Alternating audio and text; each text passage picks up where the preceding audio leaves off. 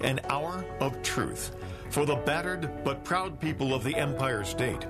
From the financial and entertainment epicenter of New York City to the sleeping and empty small cities and towns of upstate, which once bustled with manufacturing, mining, and farming.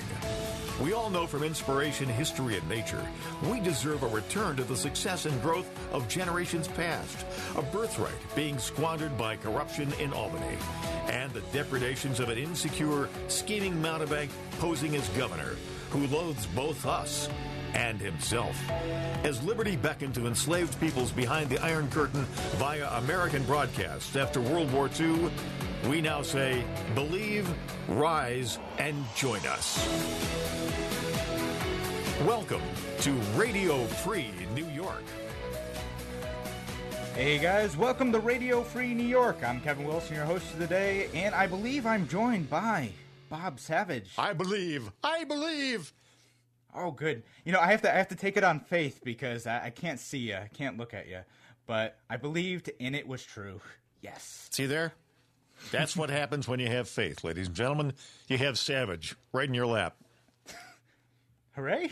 Yeah. Right? What? I don't know if I want faith now. No, you're not really selling me on it, Bob. Yeah, that's all right. That's Bob, okay. Just fun and nonsense, ladies and gentlemen. That's right. That's what we bring to the show occasionally. But Bob, I haven't talked to you in forever. I think it's been quite a while since you and I have been on the show together. I don't know. It's been a couple of weeks at least. It's been too long. Too long. Bob, I've missed you. I run in the studio every day at noon and slap on the headphones just on the off chance that I'll be called into action, but it was not to be. At least not till today. So this is a red letter day. That's right, and it's a good day. And man, there's so much for us to talk about. We have a few different things going on, from people starting to figure out that maybe Governor Cuomo's response to the whole COVID-19 thing wasn't the best, to there's police departments in New York who are starting to get upset with enforcing the social distancing rules, and many, many more things. And actually, I kind of want to lead with that because you brought to my attention this article from PJ Media about Governor Cuomo. And do you want to let me know what you found in that article? Well, I just read it. It's kind of a critique on Cuomo's performance because as regards COVID, I mean, there's a lot of raw material we could go to there, but this is COVID specific. And it's kind of a response to the fact that the mainstream media is now they're all licking their chops about the prospect of Andrew being presidential timber, because they probably accurately recognize that Joe Biden is dead candidate walking. They want to get him out. Whether or not he's going to make it through the convention is definitely an open question. But I can dig into this a little bit. You can jump in and you can react. We can talk. But good piece on PJ Media. The press has been gushing about the performance of New York Governor Andrew Cuomo for weeks. The media often compares Cuomo's decisive response to coronavirus to the president, and guess who always wins? Whether it's good PR from the governor's office or just the media worshiping a liberal who says mean things about Donald Trump, it hardly matters. What matters is results. And in that department, Andrew Cuomo's been a miserable failure using several metrics. For example, back in March, you remember Andy was saying he needed 30 to 40,000 ventilators. Got to have them. And when Trump pointed out that was silly, he accused the president of being an unfeeling monster. So what happened? Well, I can't remember the exact number. Maybe you do, Kevin, the number of ventilators that Donald Trump sent to New York. But what we know is that by the middle of April, New York was sending ventilators to other states. Yeah. I mean, just a couple weeks after saying, we have a crisis and we need the national government to step in and nationalize ventilator production and all this stuff, we're sending stuff back, which is great news. Right. But also, makes Governor Cuomo look a little bit silly, like he's doing this for political points rather than taking an honest evaluation of the situation at hand. Right, and PJ again said they characterized Andrew's plea as panicky, sometimes hysterical, whining about the federal government, specifically the president. Of course, it's Trump's fault for not doing anything to help the states with getting medical supplies. But Trump has been extremely generous, if anything, in sending whatever Andrew Cuomo wanted. I mean, first of all, there was federal FEMA, was it FEMA funds, I think it was, that were used to build the the Javits Center Hospital with 2,000 beds that I think at its peak had maybe 100 patients. And then you had the hospital ship that set sail. That was a 1,200-bed hospital ship, set sail after treating 179 patients. Yeah. I mean, I'm not saying that it's good that I mean, it's great that all those beds weren't needed. I don't want anybody to think, ill of my analysis of that. But still, I mean, it was just a little disingenuous for the governor to point at Trump and say that he's an unfeeling monster. No, and I think there's plenty to critique from the federal government's response to the COVID-19 thing. But yeah, Governor Cuomo has had his share of mistakes, and it's frustrating to see how the national media is swooning over him. And we talk about that. There's people who are just obsessed with Governor Cuomo right now, and it's paying off in some ways. And I know that you and Andrew did a show on the Siena poll that happened last week, or that came out last week, in Governor Cuomo's approval rating. And I think there's plenty to pick apart there. But they're trying to position Governor Cuomo as this great leader in a time of crisis. But, as I always say, just because you're doing something and saying stuff and out in front of the public all the time doesn't mean you're doing something useful and that you're leading the nation in or your state in a good direction. And I think there's plenty to pick apart about Governor Cuomo's response, from his overreaction, from his political posturing to, and the article gets into it later in it, the nursing home thing. That's horrible. It's awful. I don't know if you caught today, they found, hundreds of more patients dead in nursing homes in New York City. But, just the numbers, crunching the numbers here. New York, as of today, has 1,904 deaths. That's about 30% of the national total. Well, a little less. 69,680 nationally. And we have a high population density in New York State, but so does California, where they have twice as many people and 2,254 deaths versus 1,904.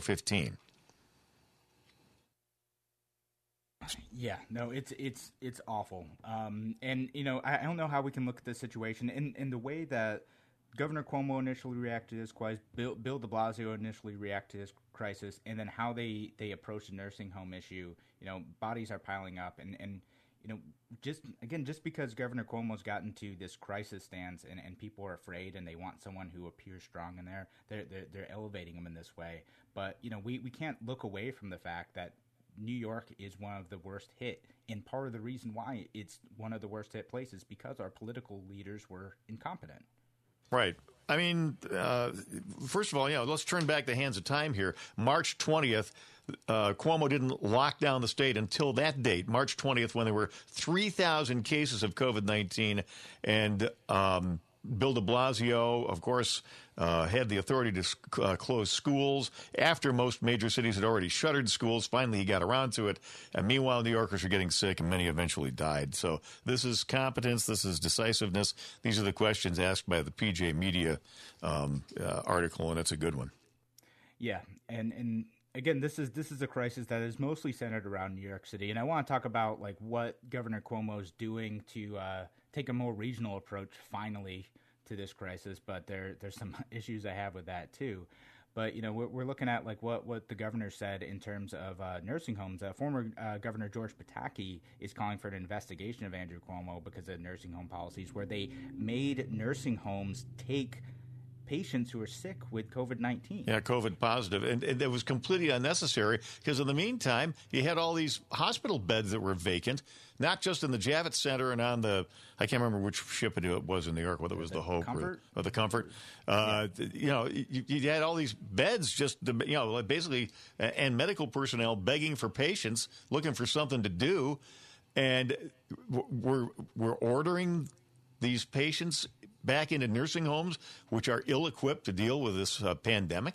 Yeah, for the most vulnerable population. This is the population that may actually need some extra protection from this thing. And we're putting sick people in the same buildings as the most vulnerable people. Well, meanwhile, as you pointed out, hospitals had tons of extra capacity, so much extra capacity, in fact, because they weren't able to do elective surgeries, that they are cutting staff. they're cutting staff in hospitals when there's plenty of hospital beds, particularly in upstate hospitals.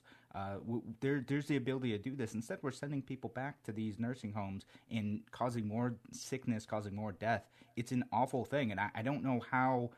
Well, I know how. Partisanship's a heck of a thing, but I don't know how people can look at Governor Cuomo and not see rank irresponsibility here. And we'll talk more about that and what Governor Cuomo is doing next, right here on Radio Free New York after the break.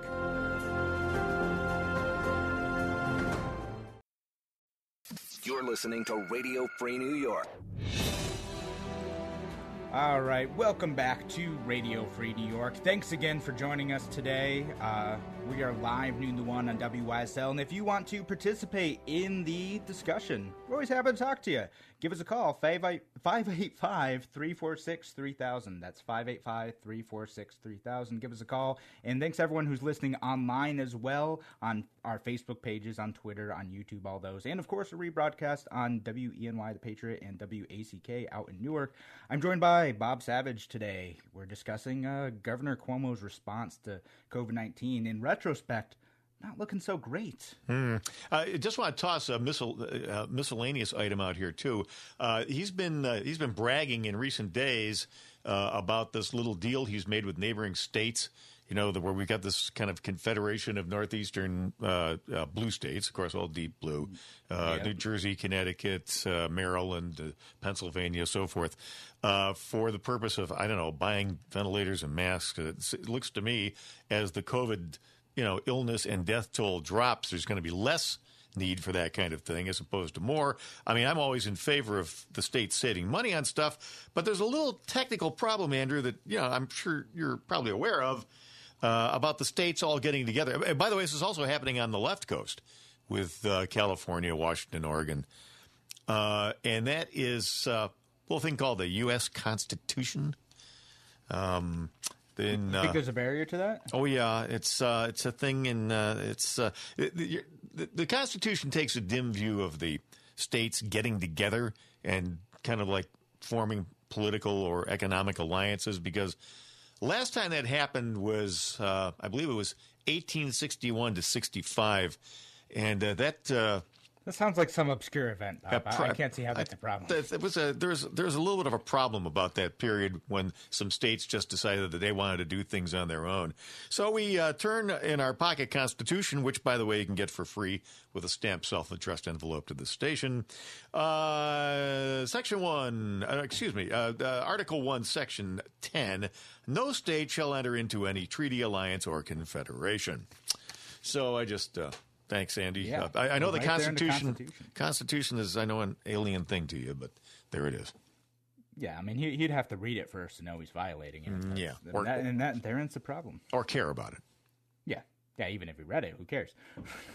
Right. That's actually, that's something I haven't thought a lot about, is how, is this a legal arrangement for states to be able to cooperate in this way, to be able to get supplies? Well, it's illegal as long as you don't mind it being unconstitutional. I mean, it's legal as long as you don't. I mean, or is it illegal if it's unconstitutional? Probably is. Didn't you go to law school? I did. Yeah. You should know this more than me. It's kind of dawning on me that this is not. The states are not supposed to do this.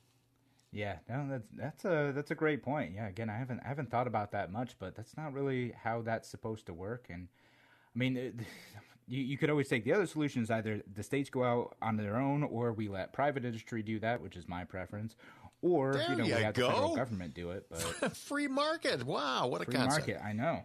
What a concept that maybe the individual hospital systems know what they need to get and want to go out and get it.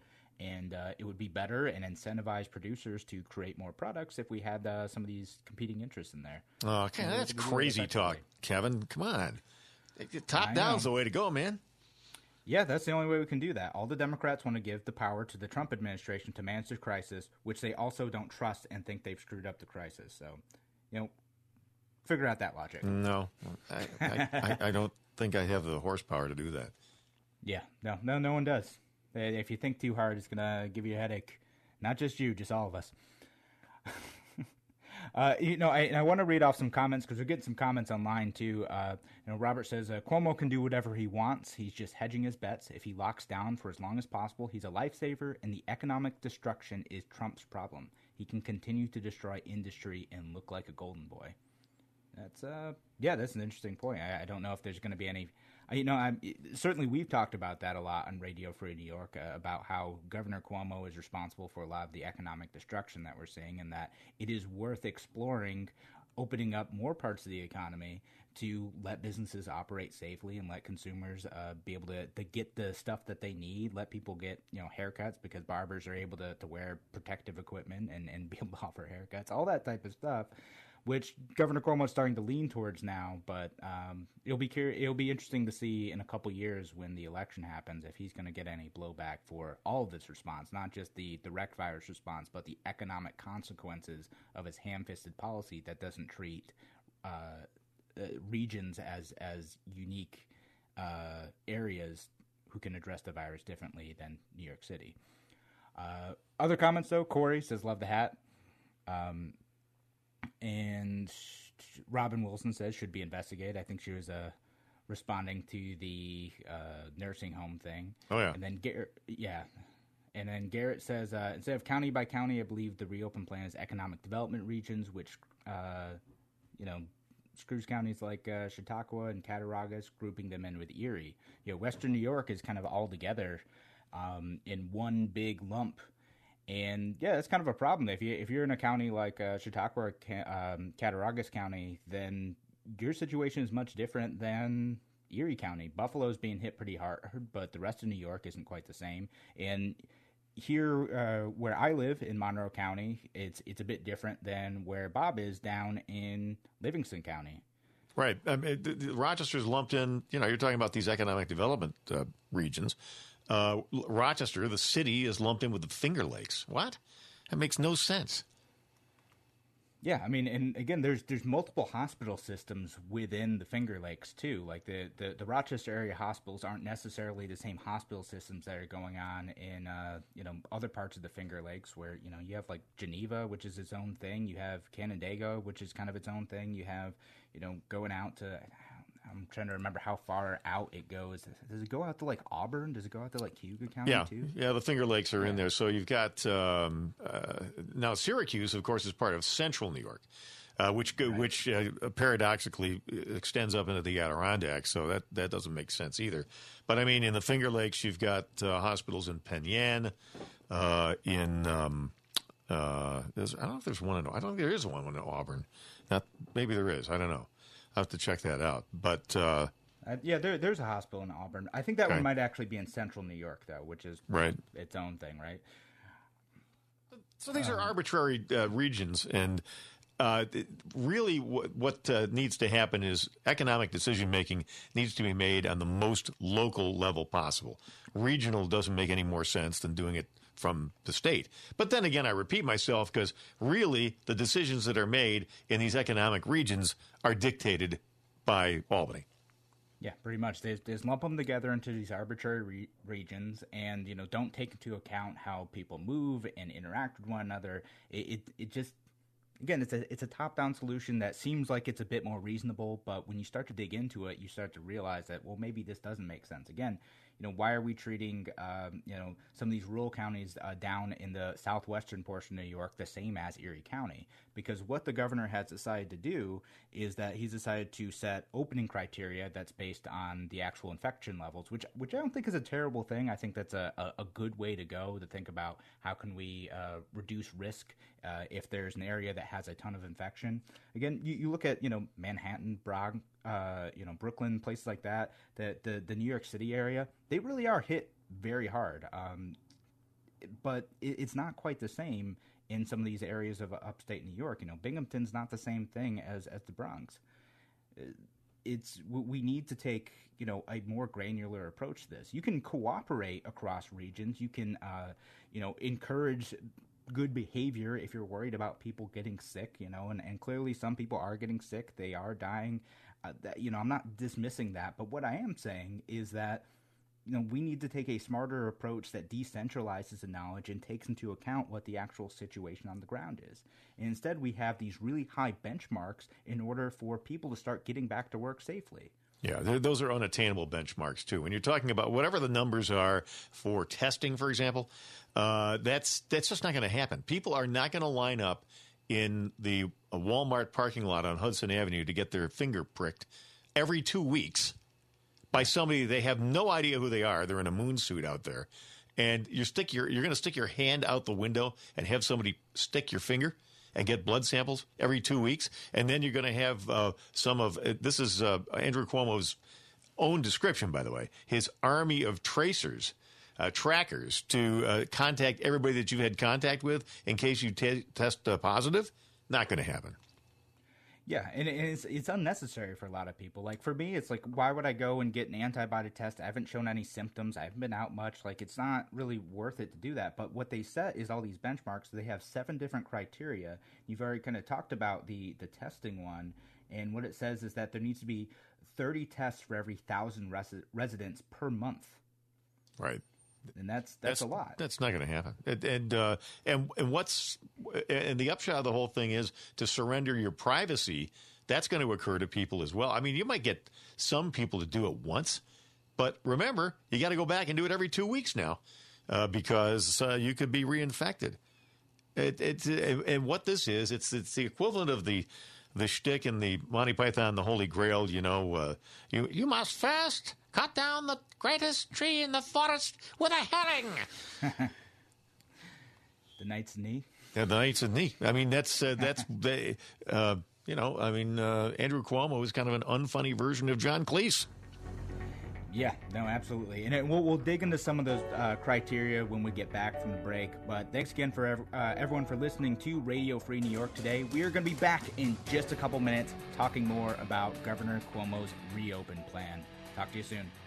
Radio Free New York, proud to have you with us there on the Patriot down in Elmira, 1230 and 1450 AM, 106.9, and over there in the northern Finger Lakes. Or is it the eastern Syracuse, central New York region, Rochester, whatever, WACK 1420 and 96.9 FM.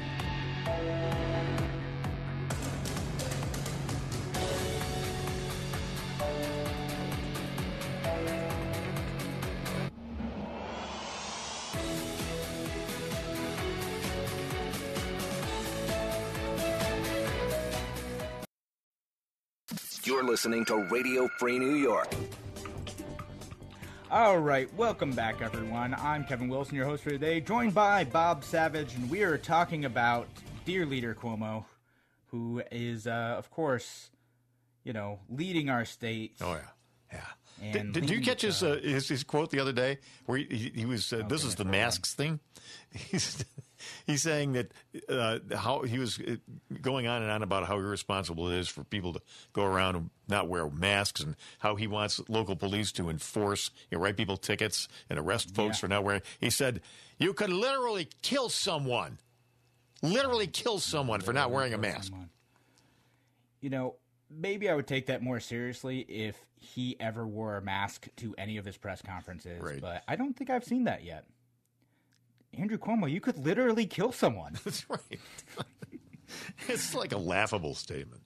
Yeah, my goodness. Like, again, when I go in public, I wear a mask. Like, I get how it can help with the stopping the spread of transmission, but like, it's the rules don't apply to them, and that's what's frustrating to me. It's like, man, if you want people to take this seriously, if you're going to use state violence against people to enforce a mask rule, my goodness, you should be wearing a mask whenever you're out in public, and he is almost never wearing a mask. I think the only time I've seen Governor Cuomo wear a mask is when he did the spraying the subway thing. He did that photo op for that. I think that's the only time I've seen him in a mask.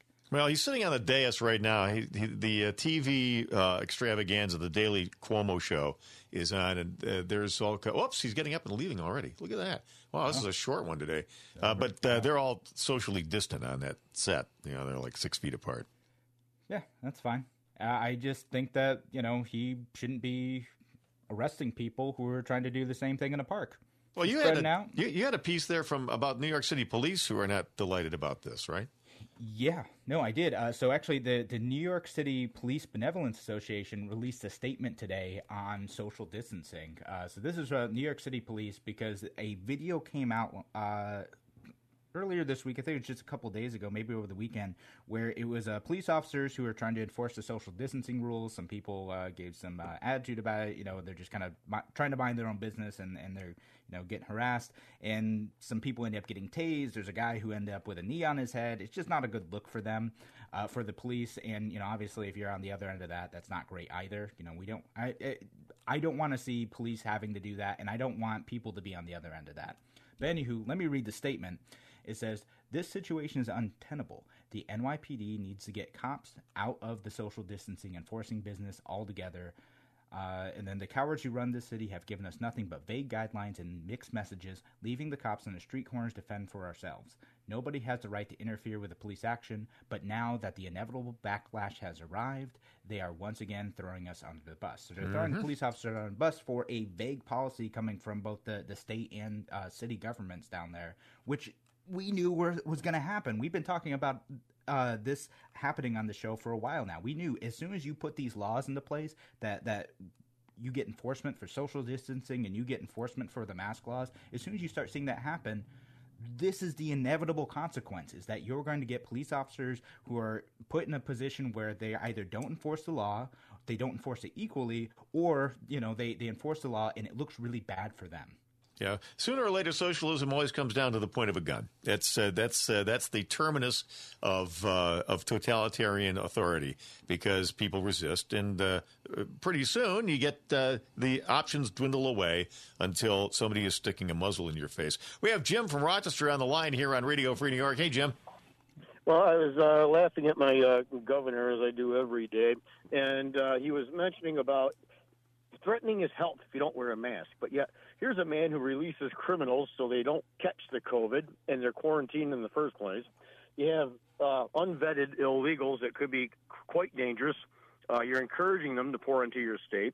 You're encouraging illegals from the third world to pour into New York City, which may have something to do with this orchestrated COVID outbreak in New York. And you're looking to take the Second Amendment away from me protecting myself, but I could be harming the governor. Is this guy such a butthead, or what is the deal with this globalist agent? Because all Cuomo is a Gestapo mafia New World Order chief in the Albany Bureau, is all this guy is. Hey, Jim, if you keep this up, you're going to give Kevin and me the impression that you're not a fan of Cuomo, No, he is absolutely a New World Order globalist Gestapo agent, is what this guy is, as many of your Democrat leaders are.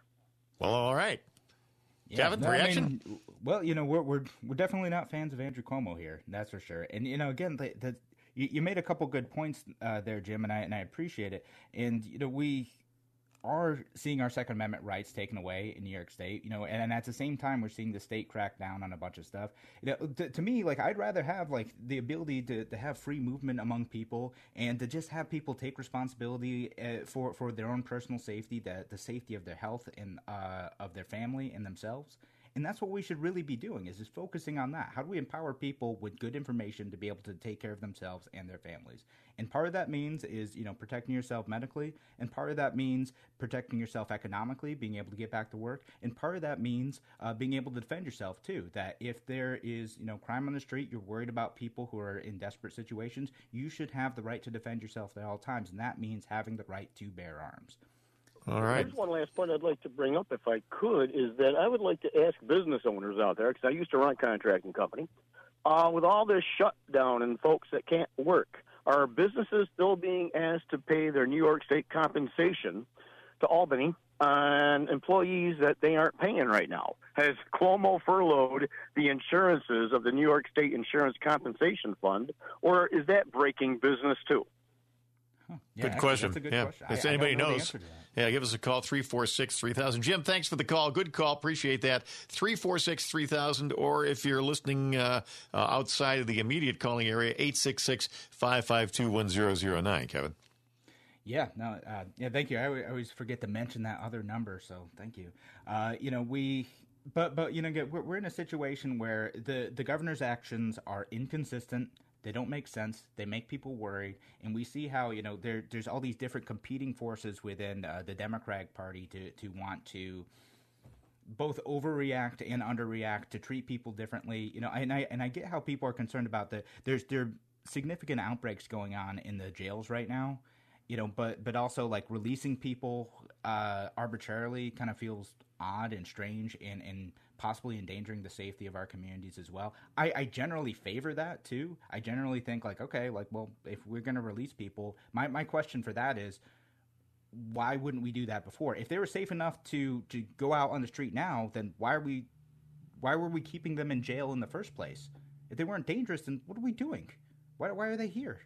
Instead, we have people who are in environments where they may become infected, and now they're out in the community, and you get more community spread.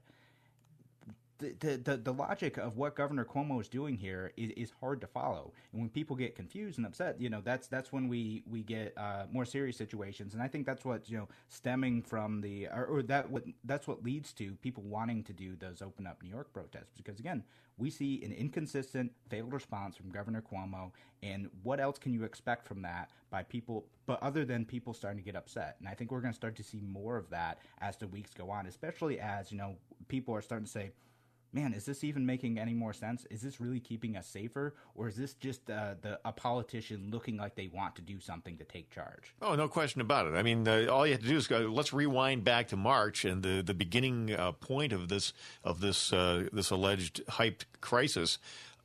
We had the CDC out there. First of all, inconsistency. Thy name is COVID. All right.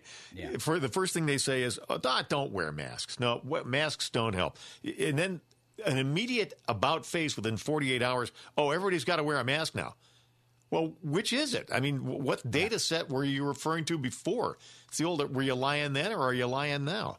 Exactly. And, and that's, we had done a whole episode on this, on the concept of the noble lie, right? Like, it seems like what they were trying to do is to not get people to make a run on on medical masks, so then they would be available to hospitals. So they told people you don't really need a mask.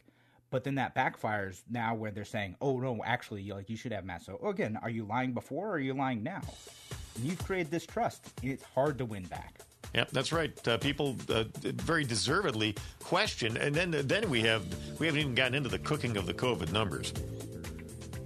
Yeah, but we'll talk more about that and some of the other state responses here in a few minutes on Radio Free New York.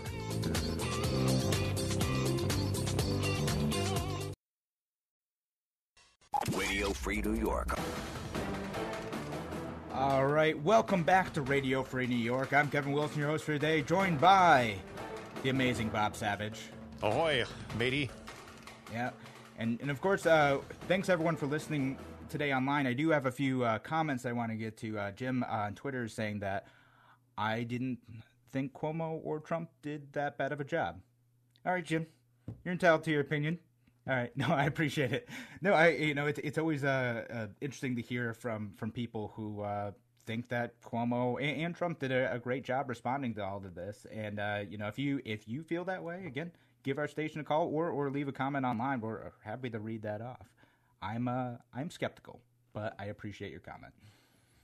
So we were talking about we're talking about some of the ways that government agencies have fostered mistrust before the break, and something I think I've said this before, but it bears repeating, is that we should be skeptical of government all the time. Like, don't necessarily trust what they're going to say. Go look for independent corroboration for whatever that the government is saying, particularly when what they're saying is in service of centralizing power in them, centralizing power in politicians. And we see that a lot, particularly with Governor Cuomo, where most of the stuff he says is like, well, okay, trust me, and here's what you need to do.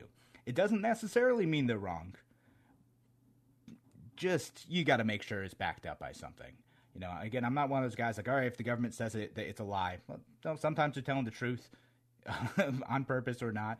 But other times, like, man, when the government is saying, when Governor Cuomo enacted the law and the legislature enacted the law to give him power to be able to suspend laws and to create new laws, like that's a very dangerous thing.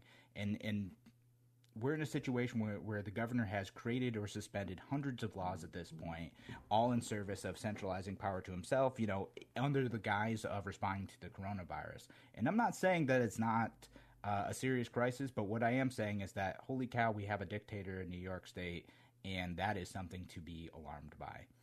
Yeah, there's a continuum of severity, and I understand that reasonable minds can differ on the severity of COVID, but you look at the numbers, and the numbers do not support the arguments which have historically been made, and that trend is increasing with the passage of time. First of all, we were told we had the death projections, and we know that those were wildly inaccurate. And now they're doubling down on that again. Now they're saying, well, you're going to see this massive spike in these cases once again this summer. Well, if that were to happen, that would be the first time ever in the history of tracking viral infections, because that's just not the way viruses act. They mutate and then they kind of like taper off. And yes, it's true that these various different strains never go away. I mean, like most of us have had the 1918 influenza, pandemic of 100 years ago. We've had that. Most of us have come down with the flu, and that's what that is. And a lot of people have had swine flu, and a lot of people have had avian flu. They don't completely disappear, but they become less and less of a health concern. The same will almost certainly be true, and the scientific evidence thus far bears this out when it comes to COVID-19. Yeah, it'll probably eventually become endemic, right? It'll just be something that's part of the population, and we don't know how things are going to affect it. Like, is the warm weather going to make everything go away? What's happening in Texas and Georgia right now as places are starting to open up? We got to watch that really closely. And in terms of deaths, like, I think in some areas it seems like people are overcounting. In other areas, they might be undercounting. Like, we're seeing some areas where, like, the actual number of deaths are much higher than usual. And we see that in New York City. And that's largely because of the nursing homes. Yeah, and it's because people really are dying of this virus, and in part because of botched state and local policy. But then we have other areas of the state. In Monroe County, there are many fewer people dying than normal, which is its own set of interesting circumstances, right? But I don't think like they're just not counting dead people. That's one metric that you can actually count on. You can know how many people actually died. You can look at that and say, okay, is it higher or lower than normal? And in areas where it's higher, then maybe that's a consequence of a virus ripping through an area. And in areas where it's lower, well, that's another interesting result too. Did we save lives or what? But there also has to be. I think there has to be an inquiry made into the guidelines which are issued, and these flow all the time from the CDC, right, the Center for Disease Control, and guidelines for coding deaths, whether that should be COVID or not, are unprecedented because there's a strong, a prevalent prejudice in favor of diagnosing people with COVID as a cause of death, which a lot of it is really based on extremely subjective criteria and conjecture. Yeah, and so there's some financial incentives too.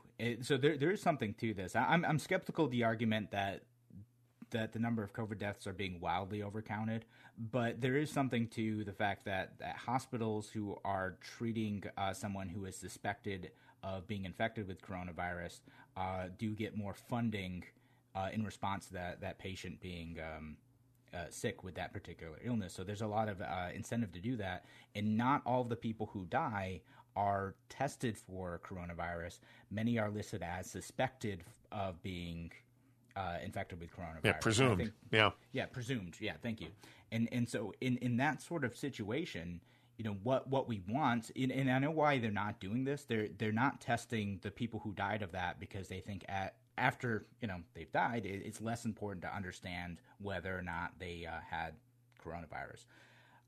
But at the same time, we are now getting skepticism of the number of people who are dying because we have all of these people who have died who are presumed to be infected with coronavirus, but we don't know that for sure. We have no idea if they are or were actually sick with coronavirus. So now, again, we create mistrust because we have unreliable data, and the government is going out very confidently saying, like, this is what it is. It's not the scientists who are out doing this. The scientists are waffle and stuff. They make terrible politicians.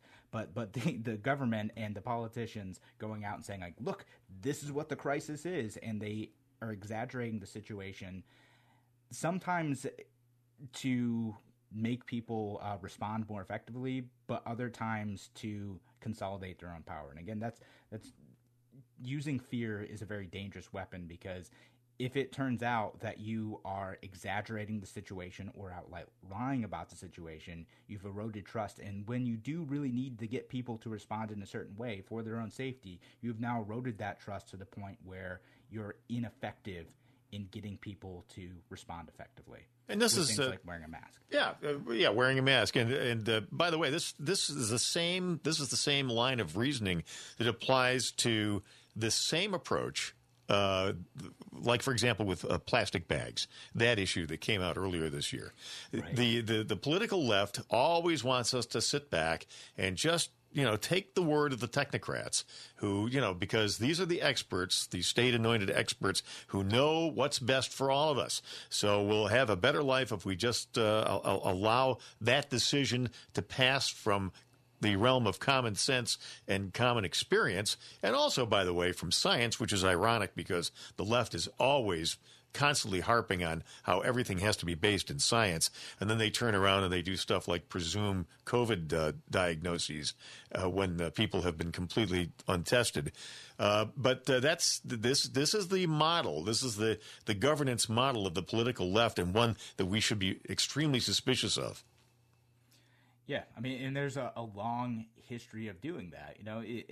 In totalitarian regimes everywhere, it's just that there ends up being a crisis of expertise because the experts have aligned with the state to say things that don't make sense. And there's a fascinating and horrifying history of why the famines happened in the USSR, because scientists would promote their expertise in a way that would encourage really bad crop planting. They had this bizarre nature of collectivism of crops that ended up not working at all, but they were more in line with the ideology, so that's what they promoted, and it's just absolutely insane.